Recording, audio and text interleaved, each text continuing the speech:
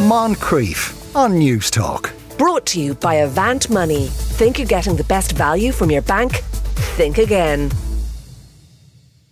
Good afternoon, Sean. Right, first question is this. My 6-year-old is a very friendly boy who loves playing with his friends and his 2 younger siblings, but has a habit of getting too close to them and really in their faces when he plays. We were at a family get-together recently and he was so close at times to his cousins who he was playing with that they were touching noses and they kept telling him to get away. He was upset when we went home as he didn't understand. I explained people like a bit of physical space. I thought he understood, but at a play date last week he was at it again, right in front of his friends' faces. His younger siblings don't seem to mind, but is it odd that he isn't spatially aware at all? Oh, it's not odd, but it brings to mind, I was watching a cartoon recently with my child, and there was a character in it who did this, and they called him a space invader. You're a space invader. And I thought it was such a good description, because when we talk to children about things like people like a bit of physical space, and they'll go, oh yes, and nod along, but it's very abstract, because what does physical space mean? And what it means to me, Sean, could be very different to what it means to you, for example. So I think using language that's very clear, and, having also had some of this with a child who is a liberal hugger, okay, will hug anyone and everyone that she can. A book I found really useful about instilling an understanding of boundaries. So not just me talking about it, but seeing that it can be integrated and really understood in those moments when they might be tempted to cross the boundary, is a book by Janine, I think it's pronounced Janine Sanders. It's called Let's Talk About Body Boundaries, Consent and Respect. So it covers kind of a broad spectrum of the discussion, but the piece about body boundaries is really useful.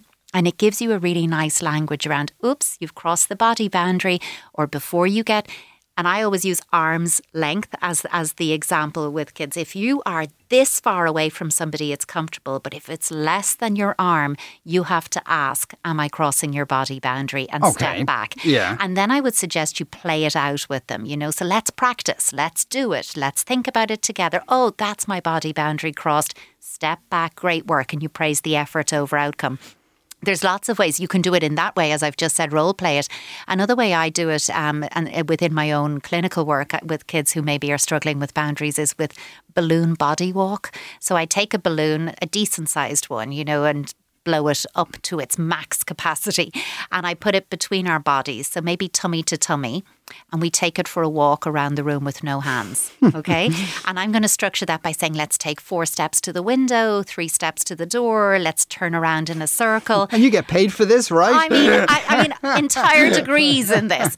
And it's a great way, because if you get too close with the balloon between you, it will pop. If you're not close enough, because you can also have the kids who are too distant away, it'll drop. And it's about close enough is good enough. And you're playing it. So you can do tummy to tummy, you can do stretch out your arms and keep it that way. But by playing with it, he's going to integrate it much quicker and deeper than you saying, watch the physical space. That just doesn't mean anything to a 6-year-old.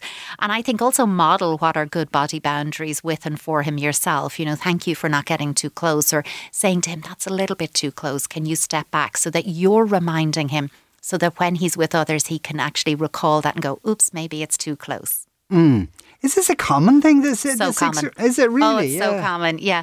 Because also when they're in play and they're enjoying being with other kids, they're so in it that they just want to be all up in the space and I want to absorb I'm having such a good time with you. I want to absorb every bit of you and every bit of this experience. So it's actually really common. Okay, yeah. Right, this is also very common. My 11-year-old claims he's the only boy in the class who doesn't have a mobile phone. And from a straw poll of other parents in the WhatsApp group, he's probably one of the few. However, I'm really reluctant to give him one. I'm so afraid that he'll be sent porn, he'll see things on YouTube that he's not ready for, and he could be targeted either by other kids or worse. I don't feel confident in knowing the parental controls, because from what I hear, the kids are all 10 steps ahead of the parents anyway. Any advice on how I should manage this? I mean, yes, first of all, Pester Power, I'm the only one. Everybody else has one, is peaking right now. This is the season for Pester Power to come into its own. And it's called Pester Power because it's effective, it's powerful, because it works. They pester and pester and we go, oh, okay, maybe he is the only one. So what? So what if he's one of the few? I would say row back on this. And this is where we've talked before about parental red line issues. Like, where is the line for you? You're clearly saying, I'm not comfortable with this. That's your answer. And he might not be pleased with you. He might be frustrated with you. He may not agree with you for your decision, but it is your decision. This is, again, about, we just talked about boundaries, but about parental boundaries and saying, that's not going to happen in our family. We're not judging anyone else because all kids are different. And when you know, well, my child at 11 is ready for it, that's fine. But not all children are. And it's not just about children being ready, Sean, because I think at this time of year, it's a good reminder that before we hand our children an independent digital device that they will be the owner of, that it's their device, both parent and child need to be ready. And if the parent is saying, I don't feel ready, neither of you are ready. Because we don't just hand our kids devices and say, off you go, you're ready, I'm not, but good luck to you. Because they rely on us to regulate them with it, to put structures in place, to support them when, not if, things do cross a line, cross a boundary with all of the things you've clearly identified there. He likely will be exposed to some, if not all of that. And you need to be on hand to help him to understand, to put the boundary in place, to make sure that there are some rules and guidelines around it. So if you're not ready for that, then he's not ready for a phone. Those two things go hand in hand. I do think it's about, when they're ready for safe, appropriate engagement. So if you're thinking, I'm not really up on all the technology, get up on it. Now is the time to start doing the research. I also think a resource like cybersafekids.ie is fantastic in this. I know Jess Kelly in this station has spoken extensively around what parents need to be aware of with devices for their children. So there are resources out there for parents to use, and I would say do use them. Because 11 is still young to have your own phone. I know, and I know everyone will be messaging me about this and saying, but.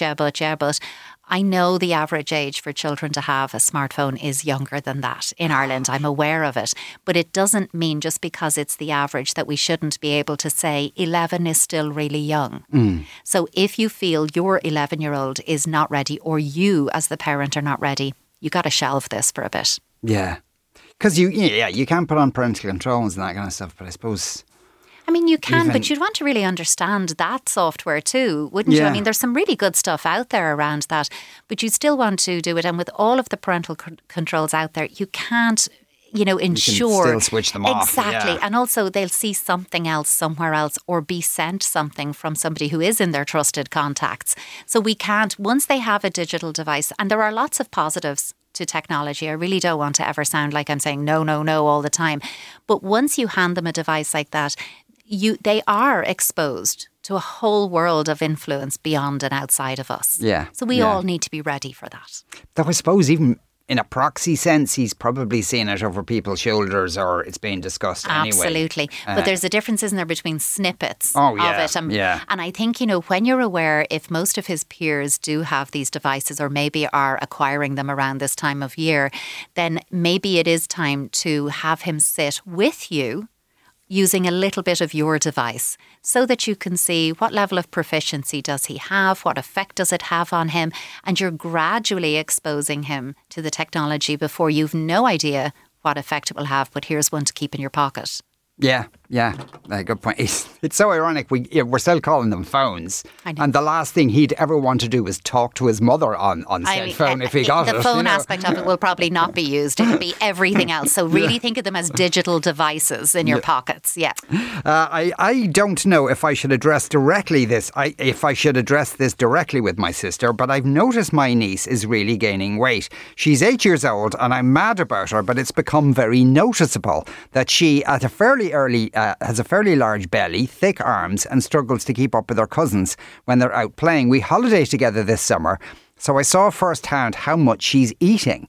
And I could see this, she was uncomfortable in her swimsuit, but when I gently asked my sister about it, she said it's just puppy fat and she'll grow out of it. She added a little remark that because I'm not a mother, I wouldn't know about these things. My concern is that my niece never had any weight as a younger child.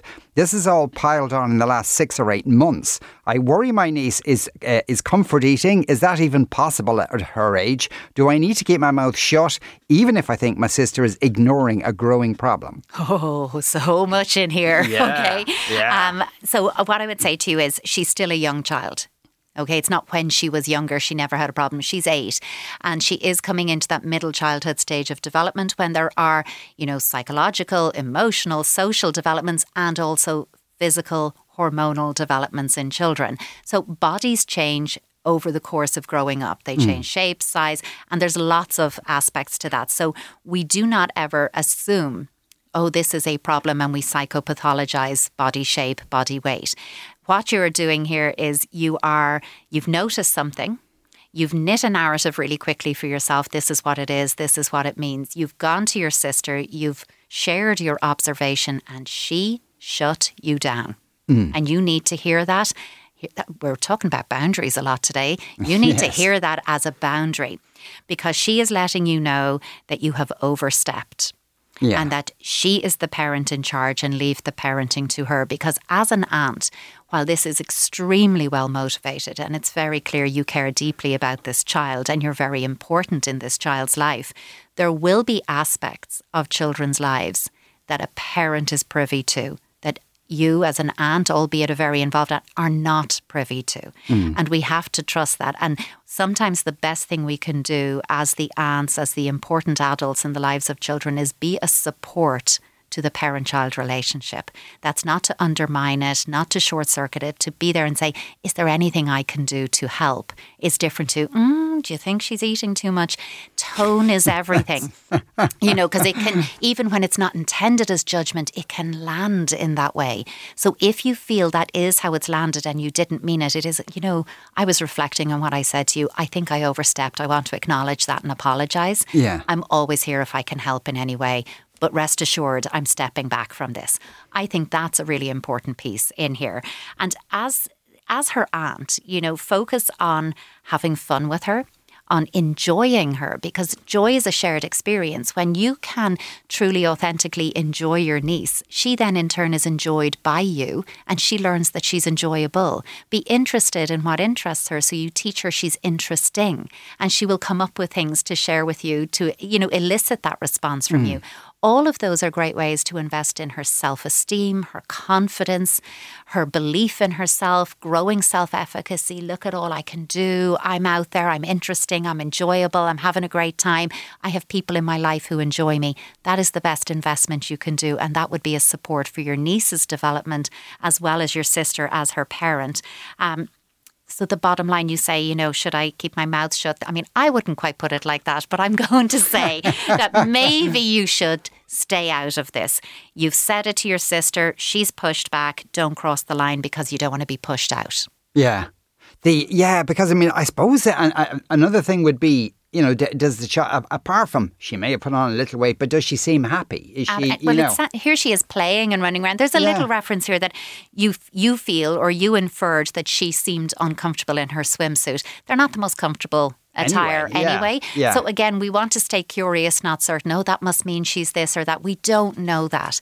So I think, again, just be available to be availed of, but don't intrude. Yeah. Don't cross a line. But she's 8, really, so I don't know if...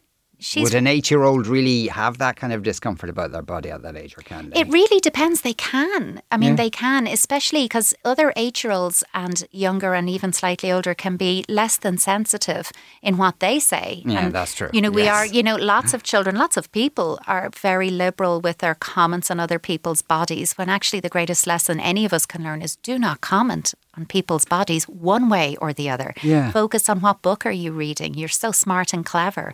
Focus on, I see that you love running with your friends, not, and it's hard for you to keep up, but that we focus on what we do see and give her back those positive messages about herself. Because I really think aunts are so important. I grew up with really important aunts in my life, and that's a really important relationship to have. So protect that relationship. Joanna, thanks a million as ever. Joanna Fortune there.